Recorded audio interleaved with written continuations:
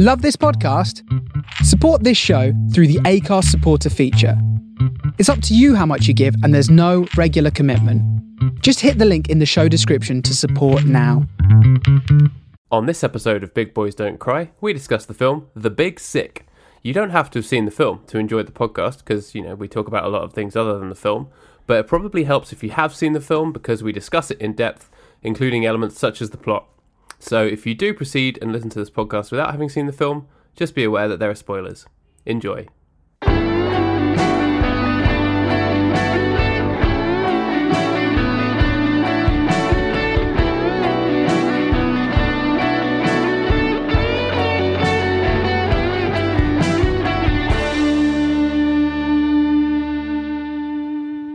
Hello. It's podcast time. It's podcast time.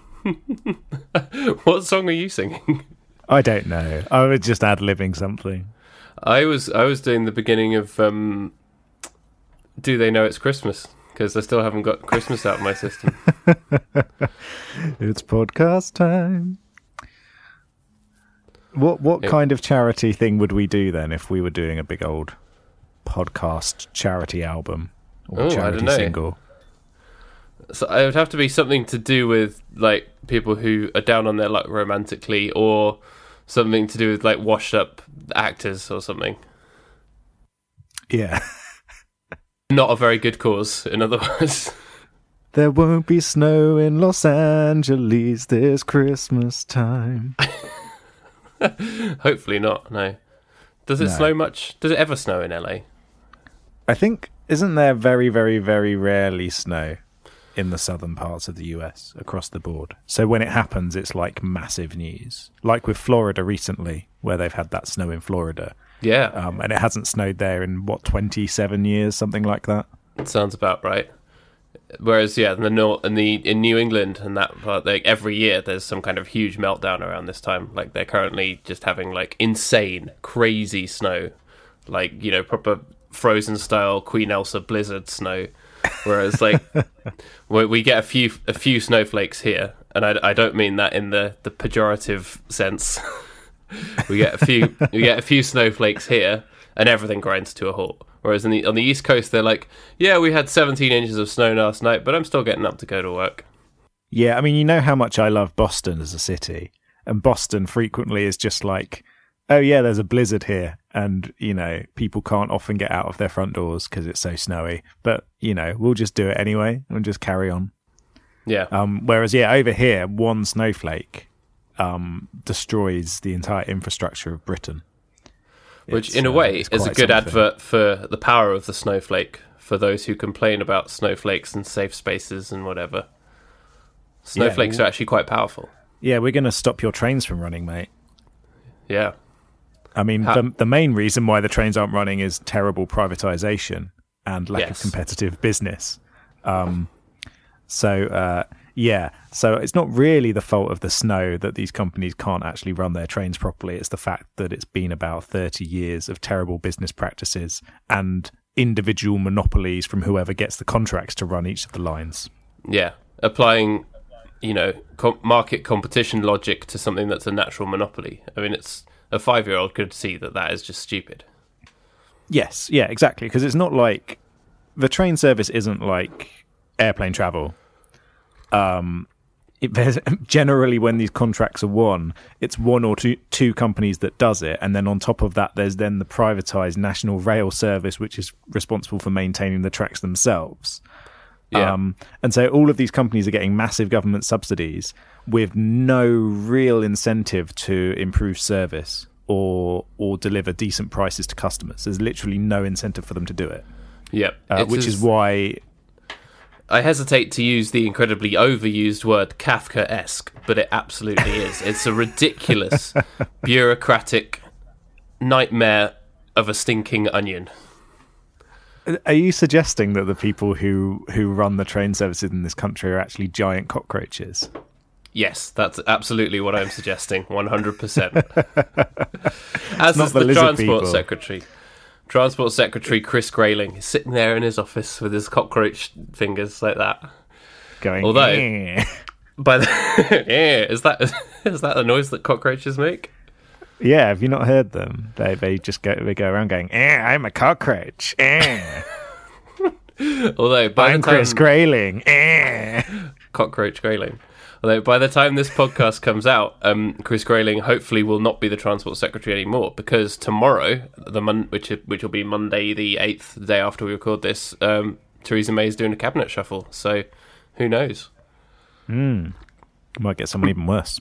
Yeah, or Chris Grayling might go over to something he's even less experienced at and incompetent at, like justice or farming, or that just seems to be what happens, doesn't it?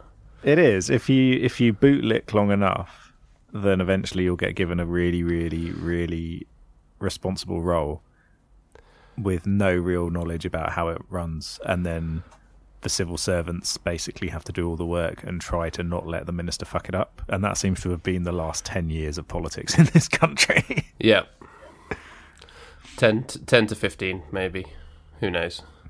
Or maybe since politics began. Ooh. Nihilism. No. Hashtag nihilism. Hashtag both sides are wrong. Yeah. So what are you going to do? What am I going to do? I think I'm just going to cry in a corner. So how are you, Paddy? Apart from I'm good. I've had an interesting week, because the company that I work for published the book that seems to be taking down the Trump administration. So I feel quite good about that. I didn't really have any hand in, obviously, anything to do with publishing the book itself. I didn't even know it existed until this week, when suddenly there are all these news articles, and I'm getting a lot of calls going, "Hey, can we get a copy of this book, or can you comment on this?" And it's really fascinating. I have started reading the book this weekend, and it's really, really interesting. But it contains a lot of just kind of factoids about this journalist, Michael Wolff, who was allowed kind of unprecedented access into the White House, even though the White House are denying that he was ever there. It seems like there was hostility to the press, but if you could kind of get on side vaguely, Trump would let you in, and he interviewed all sorts of people, hundreds of people in this fly on the wall way, because nobody just really turned him away, because the White House was so dysfunctional and disorganized that he got this amazing level of access. And it confirms what I've been saying for a while, which is that I think, well, it doesn't say explicitly, but I've thought for a while that Trump has dementia, which a lot of people think, and that even if he doesn't, that he's definitely kind of a mentally ill, creepy man-child, and not dissimilar to Buddy the Elf, and that he needs to be removed from the office of the president as soon as possible. But it's also fascinating to look at all the people around him who enable it, no one comes out of this book well, but it's an interesting and turbulent time. So it feels like this is a kickstart to an interesting year. And the one thing that I found very interesting about it is lots of people on the right wing are coming out and saying, oh, there's embellishment here and there's embellishment there. And it's like, well, the last 15 years of right wing press in particular have been basically fake news, to use one of Donald Trump's favourite terms.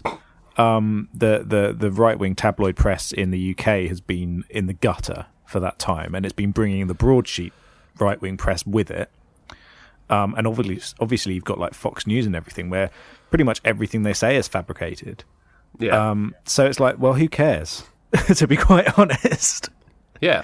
I don't want to sound too cynical, but maybe the left wing needs to learn a little something from the right wing about how to sensationalize. Well, it's giving it back to them at their own level, isn't it? Because people talk so much about, in the UK, it's always like benefit cheats. People who like are on job seekers allowance or like getting child benefit or whatever, who have like huge flat screen TVs and eat nice food and stuff, and like they're all cheating benefits and they're able to go to work and stuff. And it's like that actually the amount that is blown out of proportion astronomically. You're talking the number of people who actually cheat the benefit system is probably 0.001% or something of the number of people who claim, and it's just the right wing blows that out of proportion to such a ridiculous degree that a little bit of embellishment in a book that might take them down, is frankly quite okay. Yeah, I mean, I don't care. The state of the right wing at the moment, I've kind of reached the point where I don't care how dirty the left wing plays to win. Just got to win.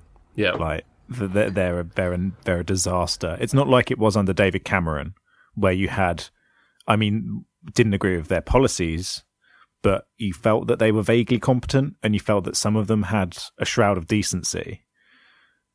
Whereas, like, the at the moment, they're just a bunch of rabid, irrational, like, monsters, effectively. It's like someone opened a portal to hell, and the evil dimension of conservative politicians came out instead of the ones that came before it. Yeah. So I don't care if, like, I think the left wing has a real problem with kind of like getting in a fuss over tiny things, and then kind of shooting itself in the foot. And I think it needs to learn to be a little bit tougher about things, and learn to be a bit slyer, and try and win. And winning is most important, because if you don't win, you can't change policy. Yeah, so we're going to say that 2018 is going to be the year of the left just flinging shit at the right. The left, 2018 is the year of the left-wing bastards, I think is the best way to put it. Be bastards, be nasty. We need a bit more of like the Alistair Campbells around to be absolute scumbags. Year of the left-wing bastards. That's my favourite Ursula Le Guin novel. Oh dear. It's amazing. So my sort of big news since the last time we recorded is that I am doing a vegan January. Ooh, veganuary. Veganuary. Just out of, for a bit of fun and to be a little bit healthier. And I found that cooking at home is super easy, vegan. It's so easy. Particularly because I cook quite a lot of like Asian foods and like South American foods and things like that. And none of that's, flavour-wise, none of that's really reliant on meat or dairy products. A lot of it is simply reliant on vegetables and spices, generally on spices. And so I'm finding that easy. But then when we've gone to go and eat out, that's when it's been really hard, because the vegan options on most menus are bloody awful and sound revolting and are revolting. It's just leaves on a plate. Yeah, or it's like a boring tomato sauce pasta. Yeah. And it's like, oh, okay.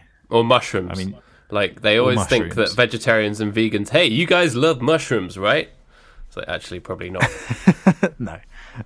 So, yeah, like, cooking at home, super easy. It's really, all these people complaining about how hard it is to be a vegan. Guys, come on.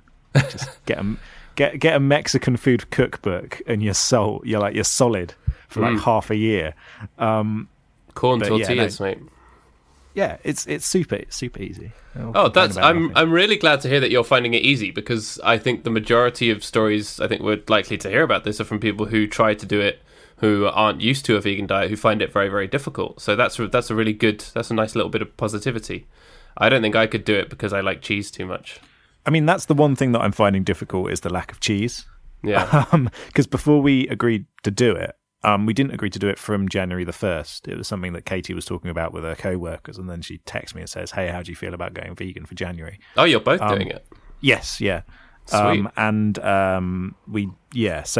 already bought a block of cheese, which is now staring at me in the fridge, saying like, hey, Rob, you want that nice tangy flavour? Want that sharp cheddar? I'll give you some sharp cheddar, which is proving very tempting. Whereas, I'm just kind of trying to ignore it. I should throw it out, but the sell-by date is well into February. Oh yeah. So I don't want to waste good cheese. I feel like that's a crime that deserves at least corporal punishment, is wasting cheese. And if it's talking to you now, maybe by the end of the month it'll grow some legs and grow a personality and stuff. Maybe. So at the moment, the only person eating meat in the house is our little cat, who is currently walking over to the mixing desk, which is worrying me. Here she comes. Here she comes to ruin the day. What song is that? I can't remember. I think it's from a movie or something. It sounds a bit La La Landish. If you scat in the background whilst I sing it, then it would be from La La Land. Come on, Minnie. Oh, little monster. Oh, she looks let go. Looks a little bit bigger. We took her to the vet, and she's now she's grown 50% from when we first took her. Wow. So she is growing. She's also learning how to cat better than she did before. So she knows how to jump better. Yeah. She still occasionally has this odd hilarious mess up where like the other day she tried to jump onto the table that misjudged and then went like headfirst into a radiator, which was really funny. So even cats need to learn how to cat. Yeah, no one is 100% cat at birth, even cats. Even cats. But yeah, so yeah, no, she's doing well though. But yeah, she's the only person eating meat in the house. Right. So do you ever just look at like her little thing of chicken and whatever it is that you're giving her and just think, oh, I could have a little bit of that. I'm trying for some chicken. well, Katie's finding it more difficult than me. So I'm kind of concerned that I might come down from the loo and find her eating out of the cat bowl at some point, just out of desperation. You're allowed 1 day off a week, right? Saturday is treat day. Well, our thing is going to be if we eat out, we're allowed to go vegetarian. Right. But just because the vegan options everywhere are so rubbish. So we're not going to do like a 1 day a week cheat day, but instead it's going to be if we eat out somewhere, we're allowed to choose stuff off the vegetarian menu instead. The cheat, you're allowed to say yes to the call of the cheese. Yes, we're allowed to have cheese. Cool. But yesterday we ate out, and I had a very nice vegan dessert, and I swear it wasn't vegan because it seemed way too creamy to be a vegan thing. But it was like a chocolate tart, with coconut gelato. Not a fan of the coconut. No, I hate coconut. Oh, mate. Coconut's horrible. Mate, you're breaking my heart here. I love coconut. So if you I that was... one like ill person who eats all the bounties out of the celebrations tub at Christmas? I was just about to say, bring me round when you've got your celebrations tub, and I will make sure that everything gets a fair eating. Yeah, because I love bounties. Bounties are great. What Claire and I have genuinely done this in the past, which is that when you get to the end of the tub and all the bounties are left, and you have a few of them, so you have quite a lot of bounties, you take all the bounties, wrap them up, and like put them in a like nice little gift bag, and like present them really nicely, and then give that to someone who likes them as a present. So you know what you're getting really nice. Next year. Yeah, I'd be so happy with a little bag full of bounties, mini bounties, because mini bounties are vastly superior to full size bounties. Yeah. I think I could just about stomach a mini bounty if I had to. Like, there's only a small amount of coconut. But yeah, all that kind of huge amount of coconut mess. Ugh, horrible. Yeah, like I like a full-size bounty as well, particularly the dark chocolate ones.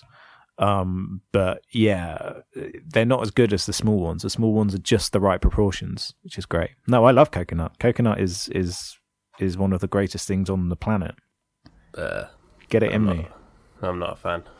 You can have all my coconut. That's all right. Double the supply of coconut for my lifespan. I like it. Yeah. So this week's film is The Big Sick. I watched it last night. I watched it last night. Good. Maybe we were watching it at the same time. Maybe. So 8 p.m. to 10 p.m. Oh no, we were a bit earlier than that. Yeah. Sad times. Yeah. Thought for a moment we'd been fully in sync. But yeah. That might have caused some kind of tear in the space-time continuum. Maybe. Did you enjoy The Big Sick, Paddy? I did, yeah. I liked it quite a lot, especially after having watched Love and Other Drugs last week. It was a real breath of fresh air, actually, and especially after having watched Christmas and seasonal films for the month prior.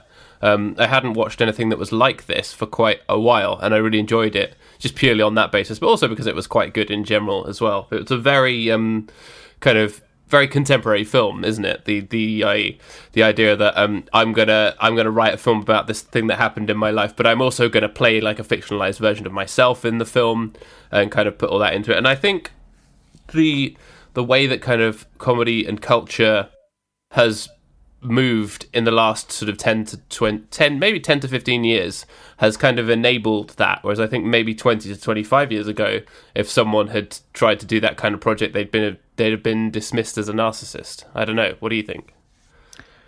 Yeah, I think like you'd get the world of comedy has become much more self-referential and much more grounded in the last 10 years or so.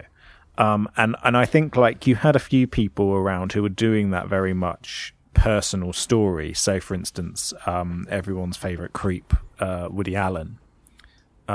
He had that kind of very much self-referential, biographical feel to a lot of his films, mainly because when he's in them, he plays himself, and because he can't write male characters apart from as Woody Allen or a Woody Allen proxy. And yeah, so I think maybe you're right that this kind of movie wouldn't have worked 10 years ago. And the way that it sort of like it jumps between drama and comedy so expertly, I don't think necessarily would have been possible if it wasn't for the change of trends in terms of comedy like that.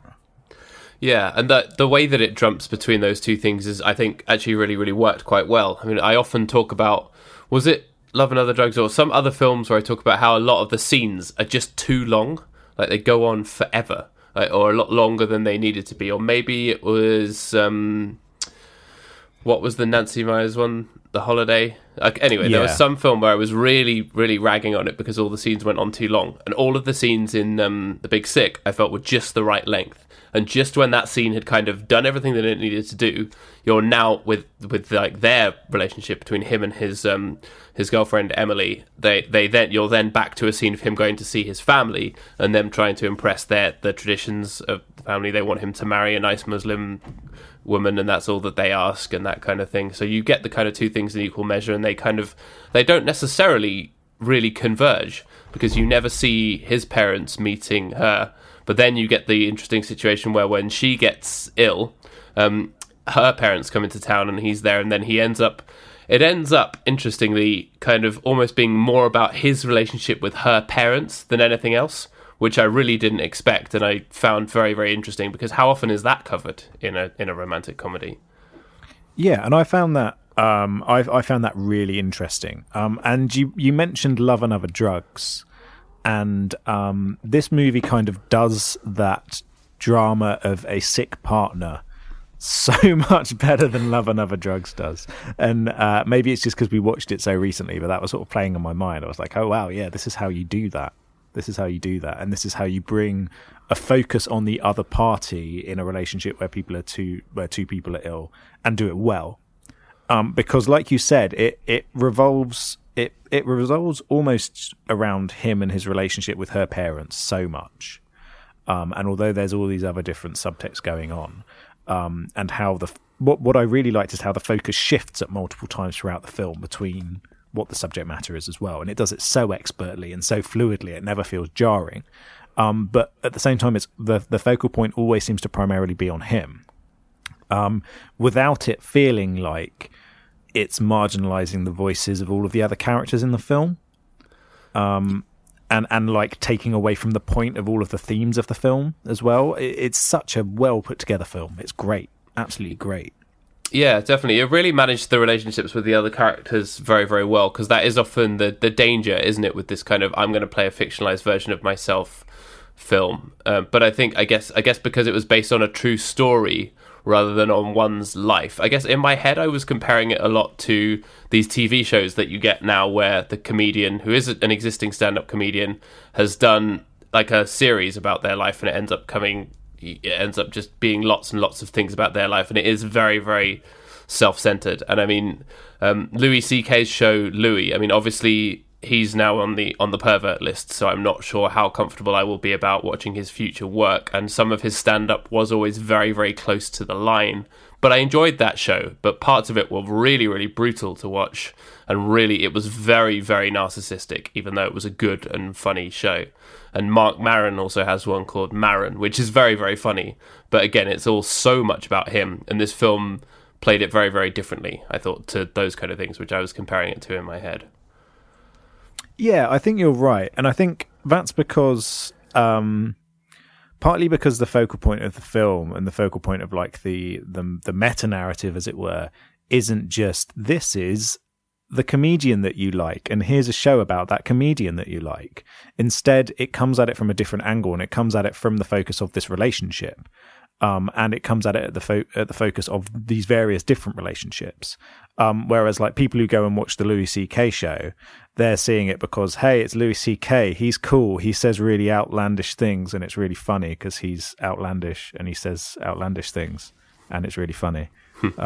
Disclaimer: I never liked Louis C.K. at all. I thought his comedy was just like deliberately obnoxious. And yeah, so I had no interest in seeing Louis, but that's the kind of impression I got of it when I caught like 5 minutes of it on TV. Was just like, hey, it's all about him. It's like it's like Curb Your Enthusiasm, apart from like really smug. It is the impression I got of Louis. Whereas The Big Sick, there's such a great heart to it. And there's such a respect for everybody, every character involved. I guess because they're based on real world people. I'm not sure to what extent, because it's a loose biographical story, isn't it? They haven't stuck entirely to the facts. Yeah, and when I was looking at the Wikipedia pages trying to find out more about the kind of the story and stuff it was based on, it's based on his relationship with his real wife, Emily Gordon, but there's no information that says that about like the details of the sickness or her parents, how they were involved with that kind of thing, or how his family reacted to it and that kind of thing. And if you like, I think all of those elements are obviously embellished for comic effect and to just make it into a neat and watchable drama, much in the same way as the Disaster Artist did with turning the friendship between Tommy Wiseau and Greg Sestero into like a buddy comedy. You have to do that to make it into an accessible film, and The Big Sick pulls it off in exactly the same way. So I suspect that, the embellishments are roughly quite similar, and I don't really mind. I think it works really well. Yeah, because you need those embellishments to tell a good story. You can't put the chaos of real world life into a fictional narrative, like scene for scene, 1-to-1. You need to make those changes because otherwise it doesn't work from a storytelling perspective. So there's no problem with making an adaptation that deviates from the facts. Like a lot of people got very angry at Argo, for instance. I never saw it.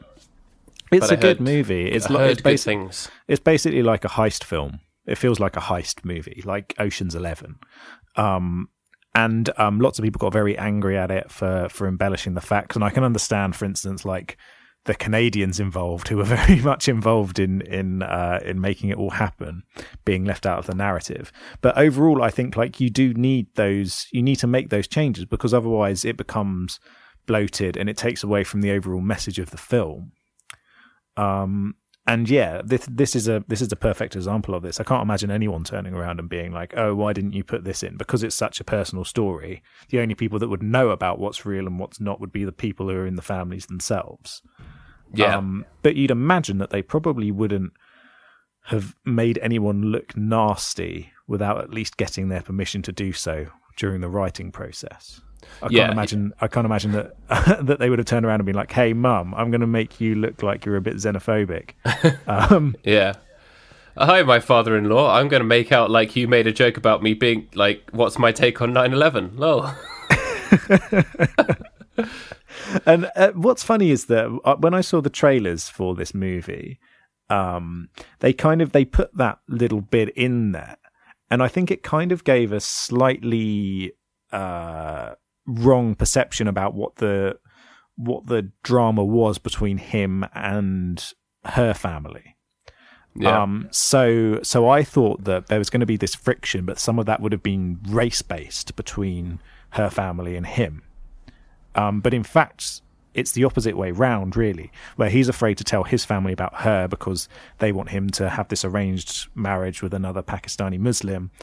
Whereas for them, the race factor never comes into it. The fact that they're standoffish is because he was a scumbag to her before she got sick. Yeah. I thought the exact same thing when we saw the trailers. I thought it was going to be all about kind of the white people trying to accept, finding it difficult to accept that their daughter is dating a Muslim, and I thought that would still have been an interesting film. And I think the trailer deliberately made you think that, so that you'd have that subversion of expectation in the film itself. Yeah, definitely. And I think like the other thing that works to that from a trailer's perspective was if you made it clear that he'd done something wrong to her. before she got ill, and that's why the parents were pissed off. It might have made people less interested in seeing the movie because they're like, oh, if he's a dickbag, do I really want to see this film? But the way that it's then portrayed in the movie, you understand that he's shutting himself off emotionally because he's got all of these pressures from his own family. So he doesn't feel like he can necessarily tell someone about this bizarre arrangement that he's got.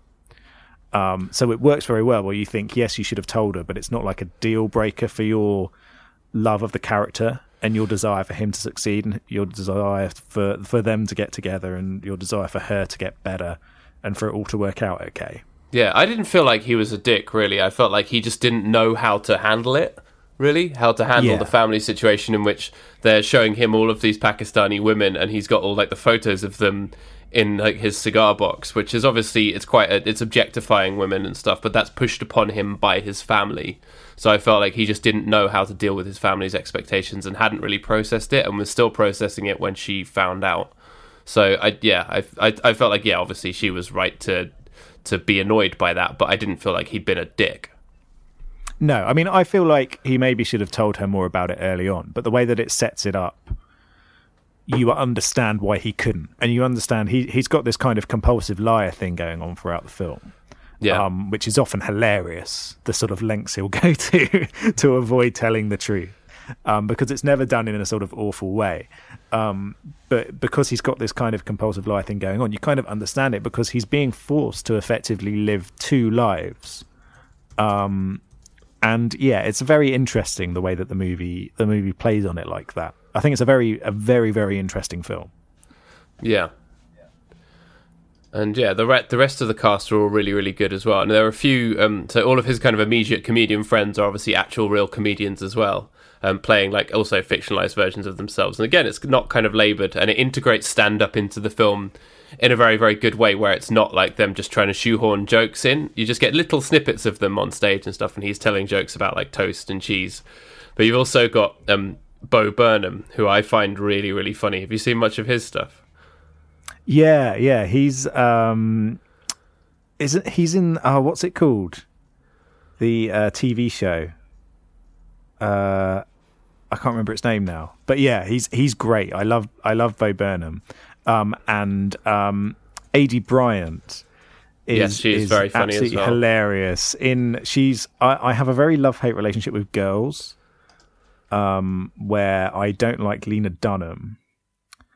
But I recognise that the way that she's written Girls is very interesting.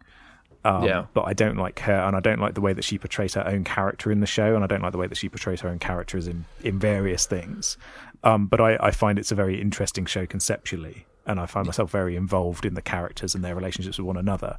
And in like the final series of that, like Aidy Bryant is wonderful, like one of the highlights of the finale of it. Yeah, no, I thought it was a very, very good show, and it had a lot of really great performances, including Adam Driver, who is now our main man, Kylo Ren, in the Star Wars franchise. So that's good. But I thought she was cool at first, but she's come out with a lot of very kind of stupid and unwoke opinions, and it's a real shame. All her portrayals are often just very, very negative and very cynical and very kind of woe is me, and she doesn't seem to be easily able to check her privilege, as they say. But Girls was a very good show. Yeah, I like Girls. I don't love it, but I think I got very involved, particularly in sort of like Shoshana and Marnie's stories. I got really involved in, but I felt like it had so many arseholes in it. Yeah. And some of them were supposed to be arseholes, and you're supposed to think they were arseholes, and other people you weren't supposed to think were arseholes. And that, that's a very, very conceptual way of describing these characters, isn't it? Just saying they're an arsehole. But yeah, I felt like that was a real problem with it. Yeah. Although obviously that was my number one problem with Love and Other Drugs, which is this Jake Gyllenhaal's character was a complete arsehole. But it wasn't that the character was an arsehole, it was that the film was making out that it was good that he was an arsehole. It was fetishizing it.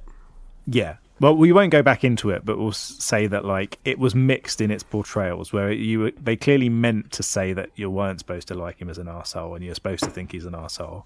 But because it was trying to push it into this rom-com box, you couldn't do that satirical thing at the same time as telling a straight-edged rom-com story, because you need that involvement in the character's success that you can't have in a satirical movie. Yeah. Whereas in Girls, there was no constraints like that from a genre perspective. You were just supposed to think that some of these people that were obvious arseholes weren't arseholes, which was one of my problems with it. And then the main problem with that was Lena Dunham's character, where we were just like, I don't care. Show your friends. Much like how in the show itself, lots of people were like, I don't care about Hannah. Let's talk to Marnie instead because she's more interesting. That was also my thoughts as a viewer. Was I don't care what happens with Hannah's character. Just bin her off. Yeah. Like write her out like you did for Marnie's boyfriend in season 2. Oh yeah. Just do that. And just focus on the people that are actually interesting instead. Yeah. Did you ever see Broad City?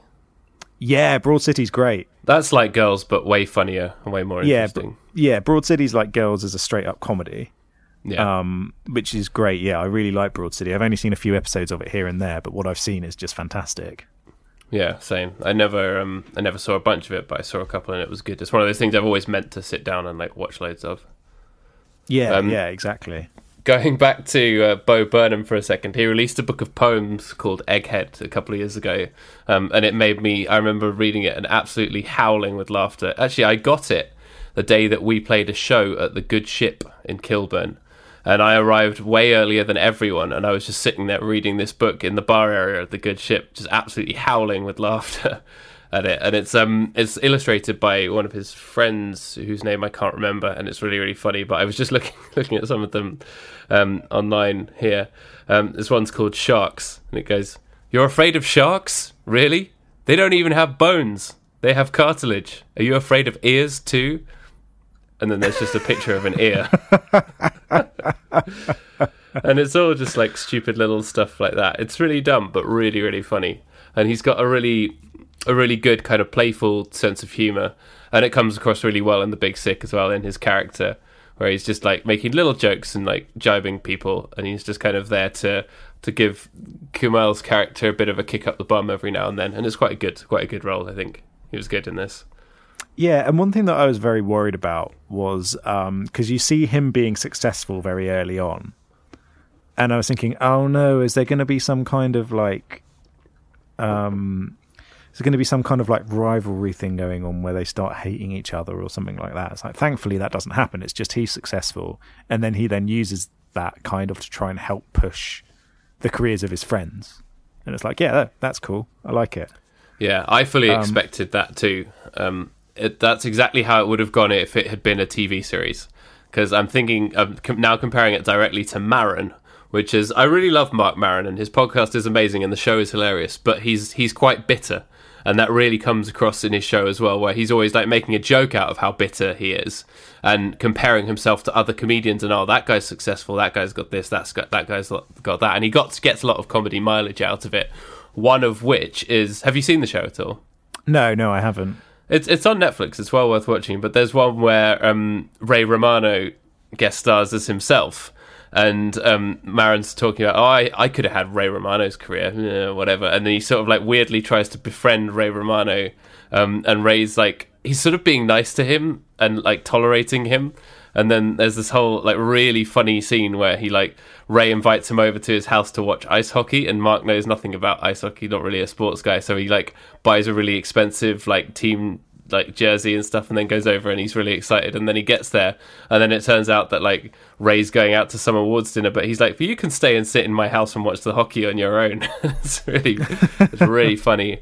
And Ray Romano's performance as himself, and that is really good and really kind of deadpan as well. And I have to say, I thought Ray Romano's performance in The Big Sick as the deadpan dad was outstanding. I thought it was really, really good, and I was pleasantly surprised by him because I never really got into Everybody Loves Raymond. It's a very kind of 90s sitcom, isn't it? The kind of thing that would be on TV at 11 o'clock when you're off sick from school or work, and you'd be like, what?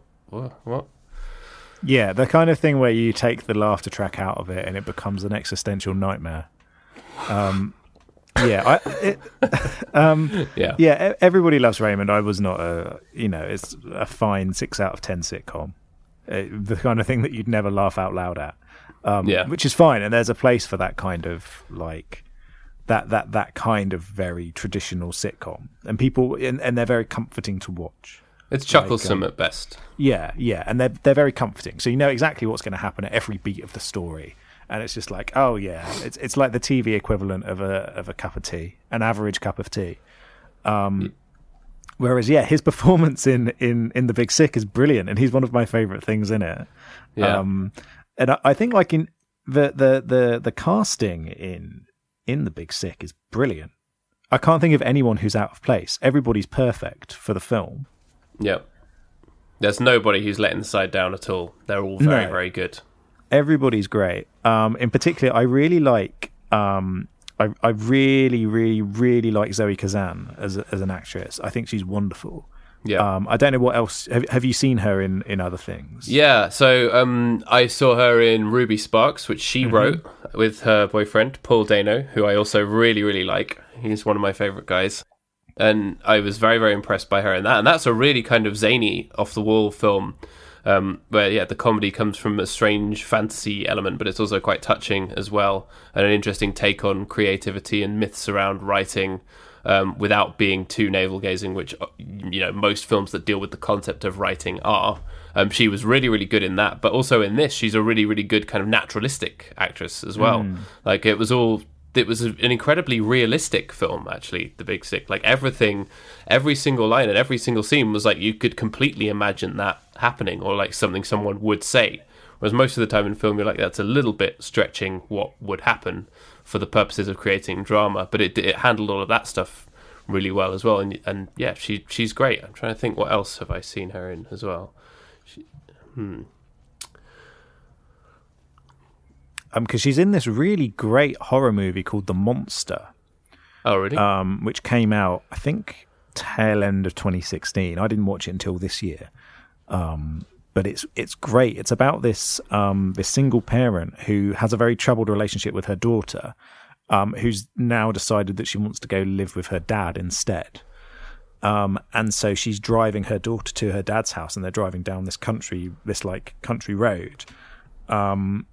When their car breaks down, or no, they hit something.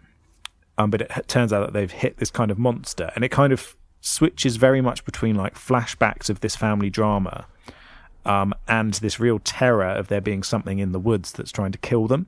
And apart from like a couple of bits of like special effects that let it down, it's very focused on real world prosthetics, and sometimes it feels a little bit cheap here and there, and it doesn't look quite right. But apart from that, it's a really, really effective horror that I don't think got the attention that it deserved. And Zoe Kazan is wonderful in it, absolutely brilliant, in this very complex role, and having to swap between what's very much a real-world drama and this straightforward traditional body horror, and play both of these roles at the same time, and does a really versatile performance with it, which is great. So that's, highly recommended, that film. Cool. I also remembered that she's in Revolutionary Road, which I want us to talk about at some point, but I'm not ready for it yet because it's such an incredibly bleak film based on an incredibly bleak book, which I've also read and is very good. But yeah, it's a real happiness sucker.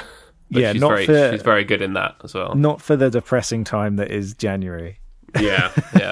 I have very mixed thoughts about Ruby Sparks, by the way, but I think it's one of those movies that we'll probably end up talking about on this podcast. It's also on the list. Yeah. So I won't discuss the movie too much with you, but yeah, it's an interesting one. And yeah, we'll bring it up in another episode, I'm sure. I really like it. Or I think I've only seen it once, but I remember really enjoying it. Yeah, I won't tell you what I think, because I think it will be cause for quite interesting discussion. But yeah, it's a movie everybody should watch. I think definitely worth watching, regardless of how you feel about it at the end. Yeah, but yeah, sure. So she's great. Kamal Nanjiani is great. Yeah, Holly I Hunter, hadn't really. Wonderful. I didn't know much about Kamal Nanjiani's work at all before this, but he's had a lot of successful stand-up things and produced a lot of stuff, and his stand-up's very funny. And I realised that he's had like small parts in stuff like Portlandia and Garfunkel and Oates, shows that I've really enjoyed. And then I recognised him and I was like, oh yeah, it's that guy. But this is the first kind of big thing that I've seen him in, so I think well done to him. I hope that this like moves him on to like much bigger things in the future, because he well deserves it. And I think it will, because this is one of, if not the biggest indie movie of 2017, isn't it? I think so, yeah. It's indie in as much as, it's not from a mainstream studio, but it's from Amazon Studios, isn't it? Yeah. Which is very interesting. So they're trying to do the kind of Netflix original content thing. It'll be interesting to see how that goes, because I haven't seen any other films from Amazon Studios yet.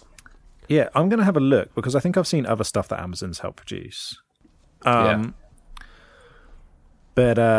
yeah, a lot of these online companies and very much tech-focused companies are moving into content creation. So obviously Netflix has really doubled down on original content, which obviously gives the gift of A Christmas Prince. Yes, obviously, and so has Apple. Apple is now very much going forward with its own content creation as well. So there's quite a lot that these people are that these companies are doing, which is quite interesting.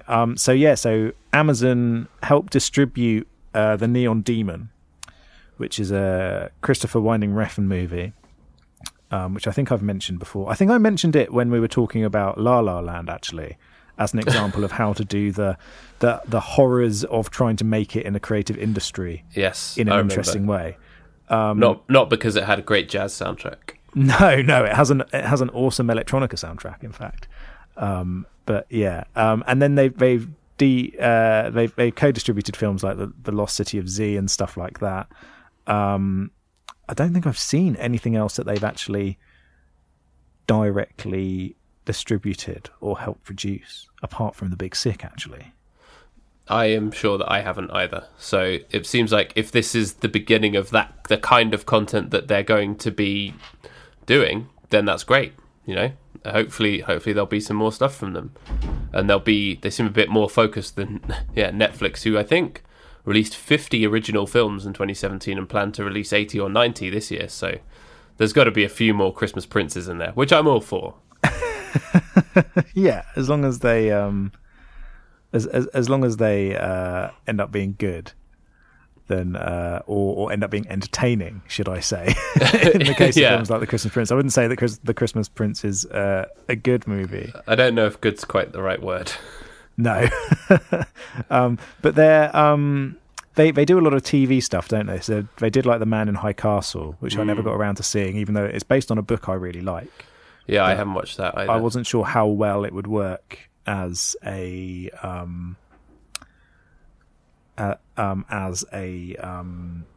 TV series. And they also, the one thing I really wanted to see was Law, which I don't know if it's out yet, which is based on a podcast I really love. Oh, okay. Where it looks into like various different bits of like law for monsters and ghosts and things like that. But I don't know if it's out yet. I wonder if it is. But yeah, I've heard good things about that. I think I've not seen it. Yeah. There's whereas Netflix has really really pushed some really good content alongside not so good content. The one thing that's coming out next year that I really want to see is Altered Carbon, which is based on a sci-fi novel by a writer called Richard Morgan, and it's all set in a future where effectively everyone's implanted with a chip when they're young that allows them, when their body dies, to simply just transfer that chip into another body. And so it just works like that. And it's all to do with this private detective who gets hired by this rich person to find out who killed his last body. And it sort of descends into this conspiracy. It's almost like a sort of ultra-violent Philip K. Dick existential nightmare. Which, and that looks very interesting. The TV series of that. That sounds very good. Yeah. It's got Joel Kinnaman in it as the lead, who is an actor that I find quite interesting. He was unfortunately in the RoboCop remake, Oh no! But he's also been in a lot of other really good stuff. I wouldn't buy that for $1. No, I would not buy that for $1. I don't think I know who he is, so I'm just going to quickly. He's a handsome man. Joel Kinnaman. Okay, I recognise his face. He's got a good handsome face. Swedish American. Oh, Suicide Squad. Oh yeah, he was also in Suicide, but he was one of the better things in Suicide Squad. Haven't seen it, to be fair. It's one of those movies where the performances are really good, but it was such a chaotic production that it all feels incredibly messy. Yeah.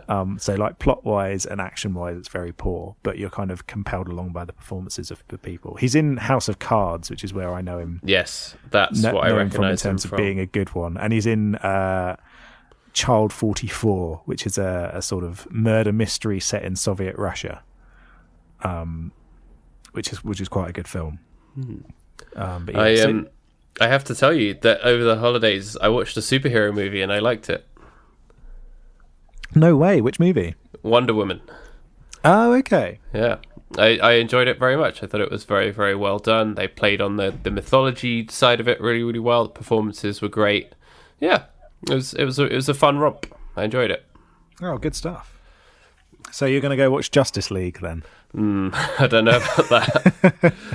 Have you seen it? No. Apparently, it's a complete mess.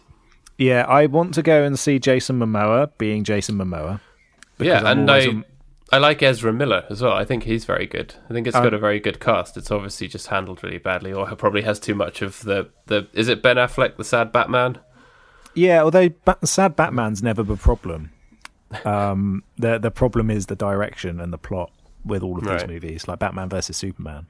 Again, like it seems as though with the DC movies in particular, they get in really good casts, but then the productions are so chaotic that then when it comes to the editing of it, it all falls apart. And that seems to be exactly what's happened here, where they got Joss Whedon in to do loads of reshooting. And so it apparently feels incredibly disjointed, where you can quite easily tell when it's the Joss Whedon and when it's the Zack Snyder parts of course, because Zack Snyder left the project after his kid died or something really terrible. Yeah. And sort of Joss Whedon came in and was like, I'm going to do my thing now, and I'm going to add humour into it in a movie that previously was quite gritty. And hey, you've got all of these costume designs that are based around dark lighting. I'm going to add really cartoonish lighting and make all the costume designs look kind of shit. That kind of thing. So like where there's apparently like there's bits in the movies where like the costumes look really, really good, but other parts where they look incredibly tacky, and that's partly down to the way in which they have these different like styles of film direction, and particularly different kinds of lighting and things like that. Where you can't design something so physical like costume and then change the way in which that costume is being looked at without it having an impact. And I guess those are relatively subtle things that shouldn't make too much of a difference to films where people mostly go to them to watch stuff being blown up and watch people punching each other, but it really does make a big difference. And I felt Wonder Woman really got it right, actually. It looked really, really good, and the stuff around it being at wartime was all done really, really well and seemed very kind of authentic. It mixed that in well, and the action sequences were sort of woven in quite well and weren't overdone and overblown. Yeah, it was good. I felt like that's how to do it. Oh, excellent. I'm glad to hear you enjoyed it. I'm most looking forward to Deadpool 2, I think, of the upcoming superhero movies. I really enjoyed the original Deadpool. It's very silly and very naughty. I haven't seen it. I mean, but I've heard that it's very, very good and very funny. So that seems like that's the kind of one I would watch, because it seems like it's more funny than anything else. It's almost a straight up comedy, but it's great. Totally worth watching. But yeah, so I'm very much looking forward to that. Anyway, how did we get onto this from talking about The Big Sick? I have no idea. But let's go back on track. Back on track with The Big Sick. You started talking about Holly Hunter before I interrupted you, and her performance is really, really good as well as Emily's mum. And at first, you think she's quite aloof. Both of them are quite aloof with him, and they're hanging out with him. And then they decide to go and see him perform comedy. And there's a really amazing moment where the switch in the character where it's a really good way to do characters surprising you. So characters surprising you is always a good way to build them, obviously, and sometimes it works and sometimes it falls flat. This one really works, which is that Kumail gets heckled by a guy who says go back to ISIS, which is obviously a really horrible thing to say, but everyone else in the comedy club's like, yeah, whatever, I'm not going to get involved because this guy's obviously a dick and he's just going to carry on. But she's like, I am totally going to get involved with this, and I am going to defend Kumail, and I'm going to heckle this guy back. And she's obviously she really, really goes to town on the guy, and it's great. And it's the moment that's the real shift where you realise that the parents are really on his side, but they haven't been able to say it because it's slightly complicated. So it's about articulating the things in that relationship. It's a really good way to play that, and her performance when she's hitting back at the guy is really, really good. But then that leads to Ray's best bit where he's shouting in the guy's face and he goes, I got levels, motherfucker. So good. Yeah, that's really good, actually, that whole scene. And it kind of shows the idea that you can be you can have problems with someone, but then you can still call out someone being a racist fuck to them, even if you're and I think that's a really important side bit of this movie. Is it would have been so easy to just focus on race in this film, but instead it's kind of there as a continual subtext with his own family's traditions, and then with that slight moment there, and just with the occasional offhand joke that he makes that shows kind of racial tensions. And it's really interesting the way that this movie talks about race. It does it in a very clever way that most movies would overlook, in favour of doing something much more on the nose. And yeah, it's another example of how this movie is nearly perfect in the way that it's handled.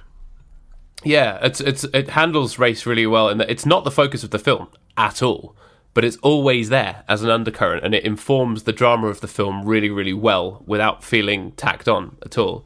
So yeah, you could really, really go to town on a film like this on the fact that a guy shouts, go back to ISIS at a Pakistani comedian, which is a horrible, really horrible, racist and terrible thing to say, but it's used in a way to spark comedy and drama in a funny and enlightening way. And yeah, and obviously the way that his family is, it's stereotyping, isn't it, to say that Pakistani parents want their kids to marry a nice Muslim girl and stuff, but it's also true in many ways, and that was his family experience and stuff. So it presents that in a very, very interesting and funny way as well. Where the very final scene where he's moving to New York, and the mum won't talk to him because he's revealed that he won't marry a Pakistani woman and he's in love with the white girl. And the dad comes up to him, and the mum's baked him this thing of his favourite, it's mutton biryani, which is his favourite, with extra potatoes, and it's so touching, and that really, really. But she's still in the car and she won't talk to him, and that really, really gets to the heart of, trying to present his race and his story in terms of his racial background and family really, really well, but it's not laboured at all. Yeah, exactly. And it does it. It's so natural. Everything feels so natural in this film. It's like it's like it's taken a deep cut straight into these people's lives and just injected you into it with no requirement to have overblown context, and just put you there and just made you just like a guest in these people's lives for one of the most traumatic periods of their lives. And it's so beautifully done. I cannot stress enough how wonderfully put together this film is. Yeah, it's really natural is the right word. I would also say that it's realistic, but often films that try to present things in an overly realistic way end up being boring, where it's you just see your characters sitting around having a cup of tea, scratching their arse or whatever. It still manages to find the bits of the drama that are interesting whilst presenting them in a very realistic way, and I guess that is down to the script really being things that people would actually say to each other. Yeah, the best example of that is Boyhood, the movie that took 12 years to make, and you think 12 years and this is the best you could do. Yeah, I mean, I think Richard Linklater is very good. I've enjoyed most of his work. There are bits of his work that is really amazing, and bits of his work that are terrible, and a lot of stuff in between. And I enjoyed Boyhood, but yeah, it felt like it was just an overly conceptualized project and a very, very interesting idea that just only got 65% of the way there. but kudos to him for trying. Yeah, a fair play for trying, but next time if you're making a movie over 12 years, write a good script. If you want us to be invested in a character over 12 years of filming, don't make him into a boring slacker that no one cares about. You've done that already. But that's his thing. That's what he does in every film. It is, but given 12 years, you can come up with a more interesting character than lazy slacker. Come on, man. Give him superpowers. Yeah. Make him into Wonder Woman. I'd like to see Richard Linklater do a superhero film, actually. Slacker man. Yeah. Slacker man. He's got something interesting. Slacker man. Yeah, it'd be easy, right? Yeah. Yeah, Linklater's got something interesting coming up. What is it? Oh, yeah. He's directing the film written and directed the film of Where'd You Go, Bernadette, which is one of my favourite books of a few years ago. Do you ever read it? No, I've not read it. I will send it to you. It's written by Maria Semple, who is a TV writer. She had some credits on writing Arrested Development and a few other things. It's a really, really hilarious book set in Seattle and about a girl whose dad, I think, works for Microsoft, and the mum is like a full-time mum, and the mum disappears. And yeah, it's a really, really interesting and funny look at the Seattle Microsoft culture. And there's other levels to it as well. Okay. So I think Linklater's a good person to be on that project, and that's coming out this year. That's cool. My favourite thing that Richard Linklater's done, which might sound a bit weird for people who know him for his more traditional work, but he did A Scanner Darkly, the Philip K. Dick adaptation, which is a really twisting, turning book about espionage and deception and drug addiction. And he kind of perfectly encapsulated it, and he chose this very odd, like retroscopic animation style to it, which gives it this really off-the-wall feel all the way through and just makes it feel incredibly unnerving. And it's got all these weird moments of comedy and all of this real paranoia and sadness and drama in it. And like, it's a really fantastic film. It's great. The animation style really suits the strangeness of it. It's very unique in that respect. And it's one of those things where there's a lot of characters who have like they have very bad side effects to the drugs that they're taking, and the fact that it's animated in that way allows them to portray those hallucinations and things like that in a way without it feeling fake. It's a really well put together movie. Yeah, and also, do you want to know its Rotten Tomatoes percentage? What's its Rotten Tomatoes percentage? 69. Nice. But interestingly, Before Sunrise has 100% Rotten Tomatoes. There can't be many films that have that. Yeah, I have a love-hate, primarily hate relationship with Rotten Tomatoes, because I find that there's so much put on the Rotten Tomatoes percentage score, whereas in fact the way that it sort of frames its movies and its rating system isn't necessarily the way that most audiences think of it. So they might think, 100% Rotten Tomatoes score, that's really good, but really, like, a better metric would be Metacritic if you want an overall percentage of how good a movie is. And whereas in the same column movies, it's got Rotten Tomatoes and then Metacritic next to it, and on Metacritic it has 77. Yeah.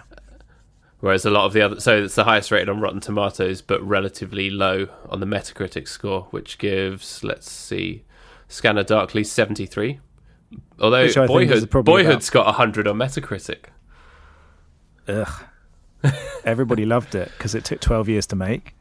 Did you know that it took 12 years to make? And that's a really big achievement. Sorry, how long did it take to make? It took 12 years, Paddy. 12 years to make a movie, which, I mean, if that's not worthy of a 10 out of 10, I don't know what is. Yeah. 20 out of 12 years to make for Boyhood.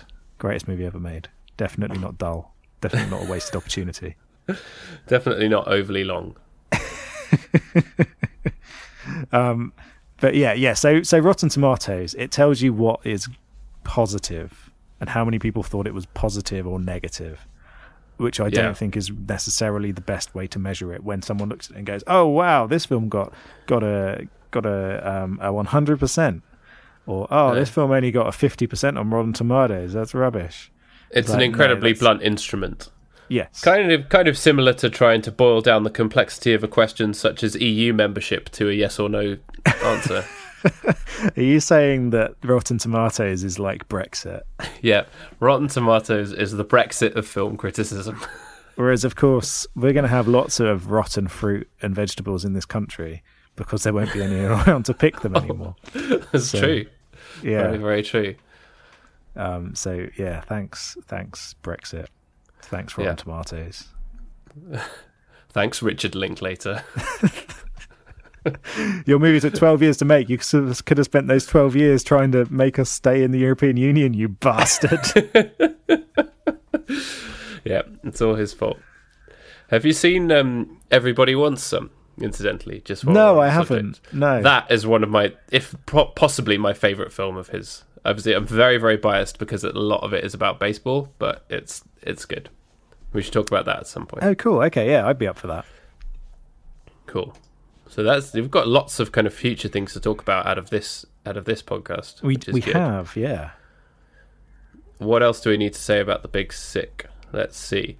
Just one more line that made me absolutely howl with laughter. So Ray Romano again. He's talking about that they're like Googling symptoms in hospitals and stuff, and he goes, "You go online, it's never good. You go online, they hated Forrest Gump." Yeah, that made me laugh so much. That whole bit where they're looking it up and it's like hiccups are a form of cancer, that kind of thing, a symptom of cancer. That whole section. I think Ray Romano is one of my favourite things about this film. He was brilliant. But that line was just so perfect because it's such a kind of dad line, isn't it? It's such a good kind of dad. Yeah, he's a perfect dad character in that he's supportive, but also a little bit cranky and has his own issues as well. And he confides in Kumail, and they end up having this really interesting intimacy as well. And yeah, it's very, very well done. Yeah, definitely. I mean, like that. All of the interpersonal relationships in this movie are so good. It's brilliant.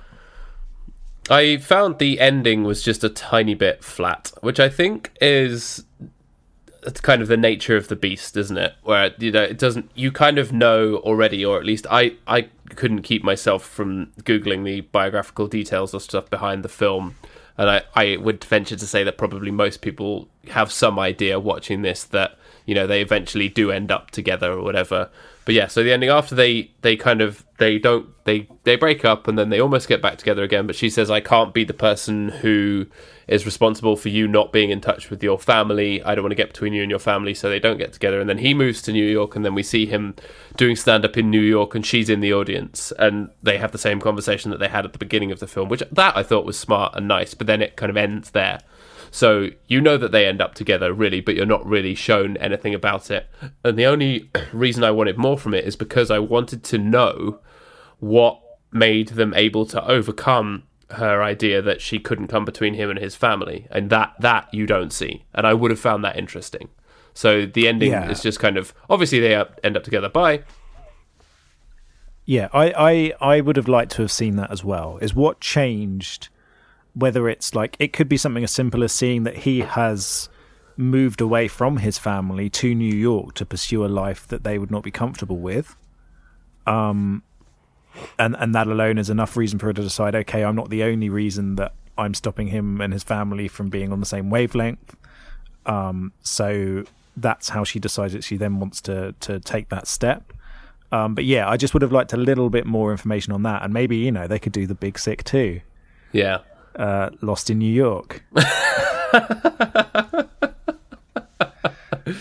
Yeah, with Tim Curry and a cameo from Donald Trump. Yeah, we could do that. Let's do, guys. If you're listening to this podcast on the vague off chance that you stumbled upon this whilst searching for your own movie, go make it. Go make a slapstick comedy romp sequel, but keep all of the real world wonders that you had in the original. Please do that. Yeah. That's our challenge for you. The world needs this, Kumail Nanjiani. Please, I'm begging you. Yeah, come on. We believe in you. You've made a nearly perfect movie. Make it perfect you can do by it. Having like criminals getting slapped in the face with a frying pan. And you can get back Brenda Fricker, who was the bird lady. She's still around. Yes. Still acting very, very well, as we know from Cloudburst last year. Mm-hmm. You know, there's all of these people are still around. Although I believe Tim Curry is in a wheelchair. Oh. Yeah, he's not very well, unfortunately, which is a real shame. Yeah, poor old Tim. He's a wonderful actor. Speaking of which, we recently just randomly stumbled upon Clue on Netflix. Oh my God, Paddy, it's so good. So good. It really made me chuckle. It was a very bizarre and funny film. I've never seen anything like it. It's very odd. It's completely off the wall, isn't it? It's wonderful. Absolutely wonderful movie. It's for those who don't know, Clue, or for American listeners will know Clue as the board game that in the UK is known as Cluedo. So they decided to make a film of a board game in 1985, and it's really, is it 85? It's around then. Yeah, and it's really hilarious and strange. And it's I think didn't do very well at the time, but now has something of a cult following, and it's that kind of film that deserves to have a cult following. How weird and funny it is. Yeah, it's completely off the wall, and it takes steps that you're not expecting in really clever ways. But at the same time, it's also really dumb. Yeah. So it hits all of the right notes. It's really stupid, but also really clever, and just absolutely hilarious. It's silly in a really good way. It does have a problem in that it continues the issues with the initial board game between the narrative structure and what the audience expects versus what the audience wants to happen. And particularly in the game, that's a factor where you're playing it and you're like, oh no, maybe I don't want to solve this murder. And you know that there's an official term for that, Paddy. What? Cluedo narrative dissonance. Whoop, whoop, whoop, whoop.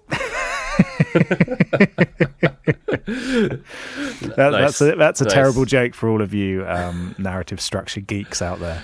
You thought I was going to get that, but I didn't, because I'm a dummy. I think that might be your best work. I think you might have just peaked. Right, I'm retiring.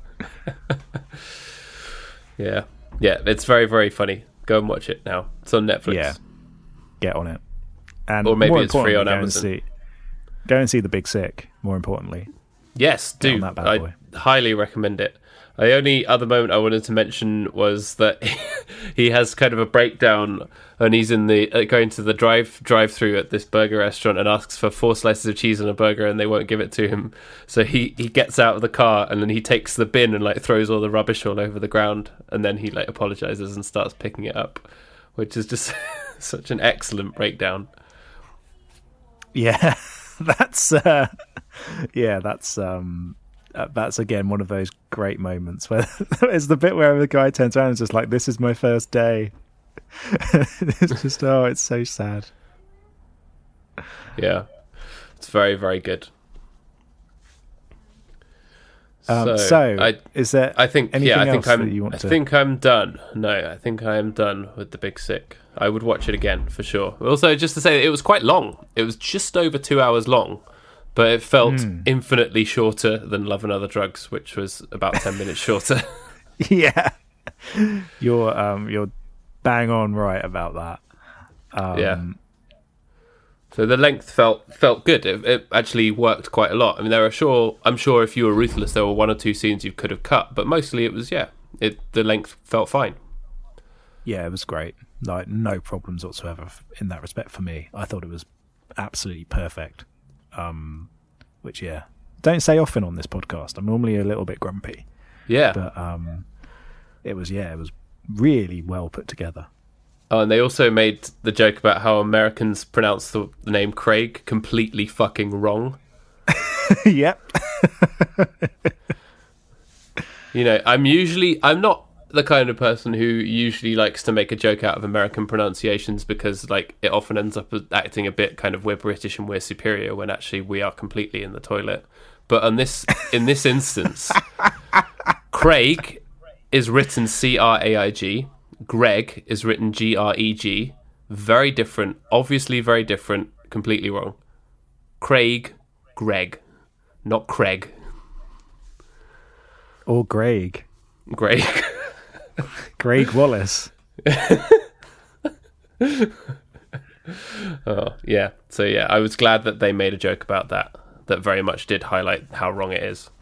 Yeah, I appreciated that as well. Like you said, I'm actually I generally fight the corner of American English whenever I hear sort of British English snobs perk up and say, "Oh, aluminum instead of aluminium." It's just like, dude, get a fucking life. Yeah, that's is my general response to it.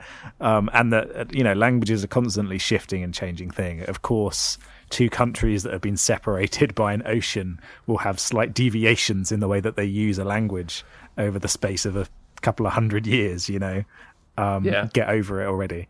But yeah, I don't understand the Craig thing. No.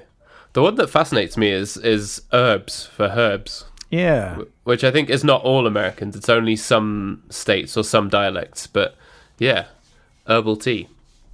I find that one really interesting. Yeah, that's quite an interesting one. Because also, obviously, Herb is a name as well. Herbert.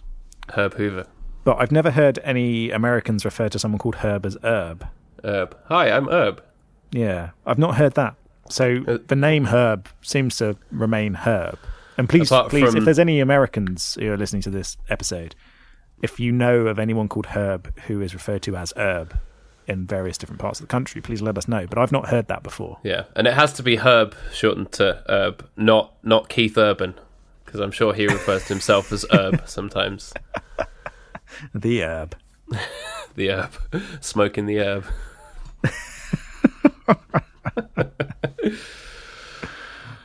So rating scale, got any ideas? Oh, I've got some trivia first. Okay, so, trivia. Jumping the gun. Let's do the trivia.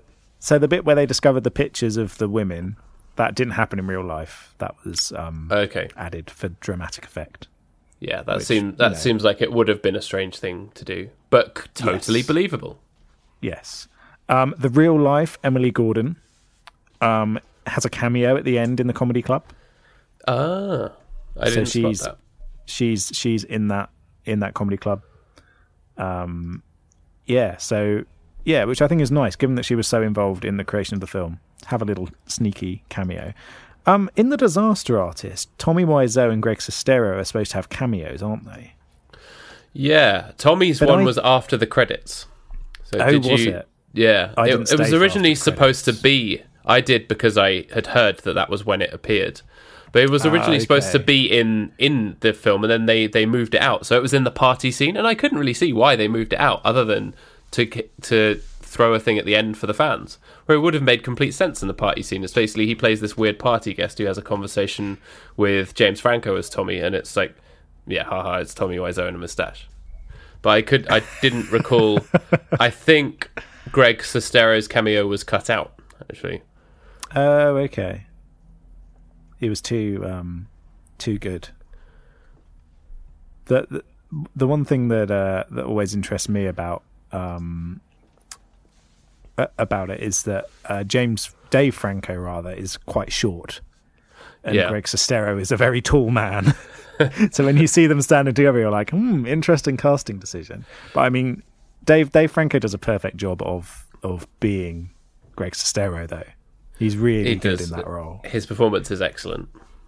You just need to put him on some stilts just to get the height difference right. Because Greg Sestero must be 6'2" or something. Yeah, something like that. He's very tall, tall guy. He's definitely quite a lot taller than Tommy. Yeah. They didn't bother to force the perspective, which could have made it look stupid. But yes, yeah. It all looks very nice and real. But yeah, anyway, those were my two little bits of trivia. You got a nice cameo, and love a good cameo, and that very dramatic scene.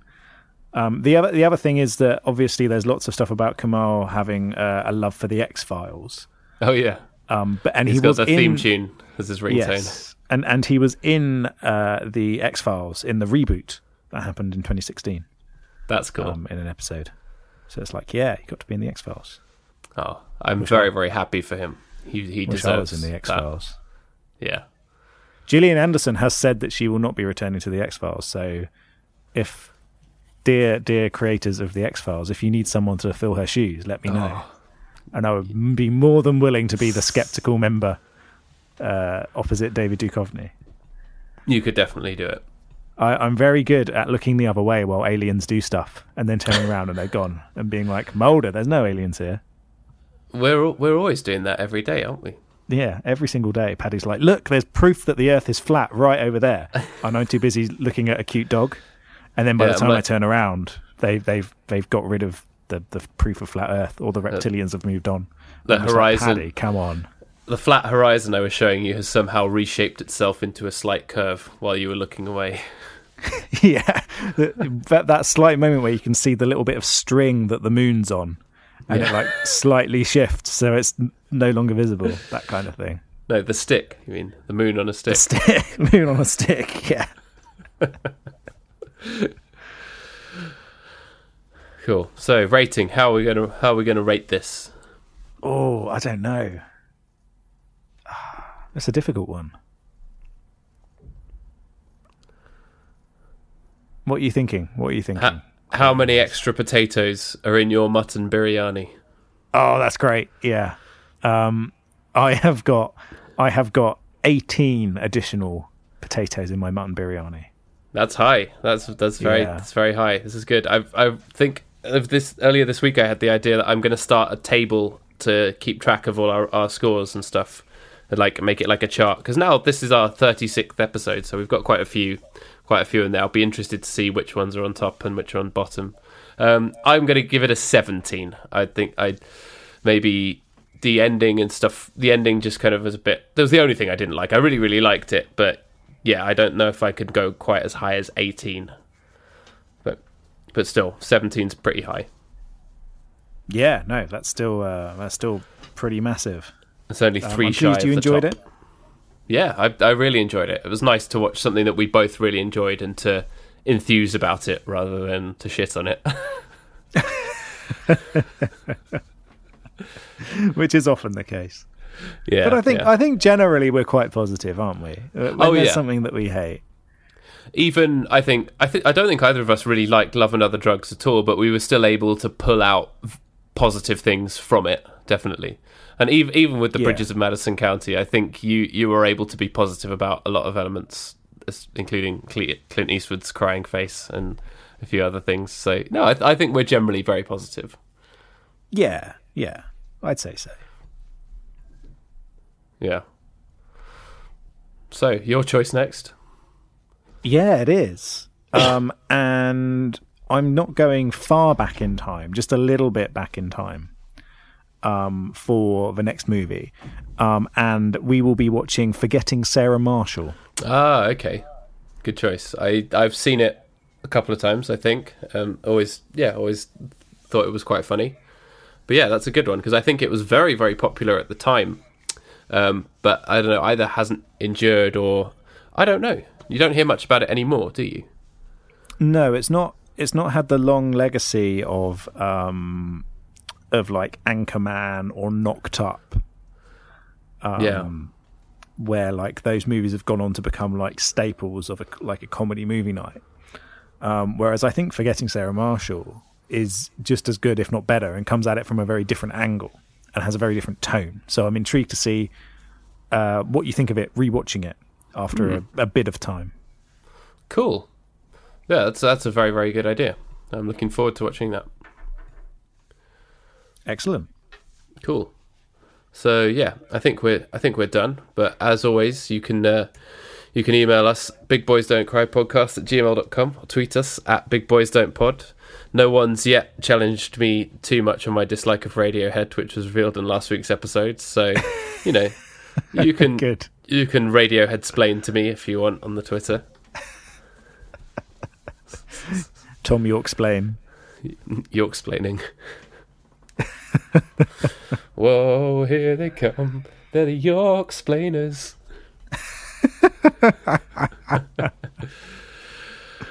So yeah, we'll be back next week to talk about Forgetting Sarah Marshall. Yes. Alrighty. Right, Bye-bye. Go watch The Big Sick. Yeah, watch it. Watch it or we'll be mad. Yeah. Bye. Bye. Blech.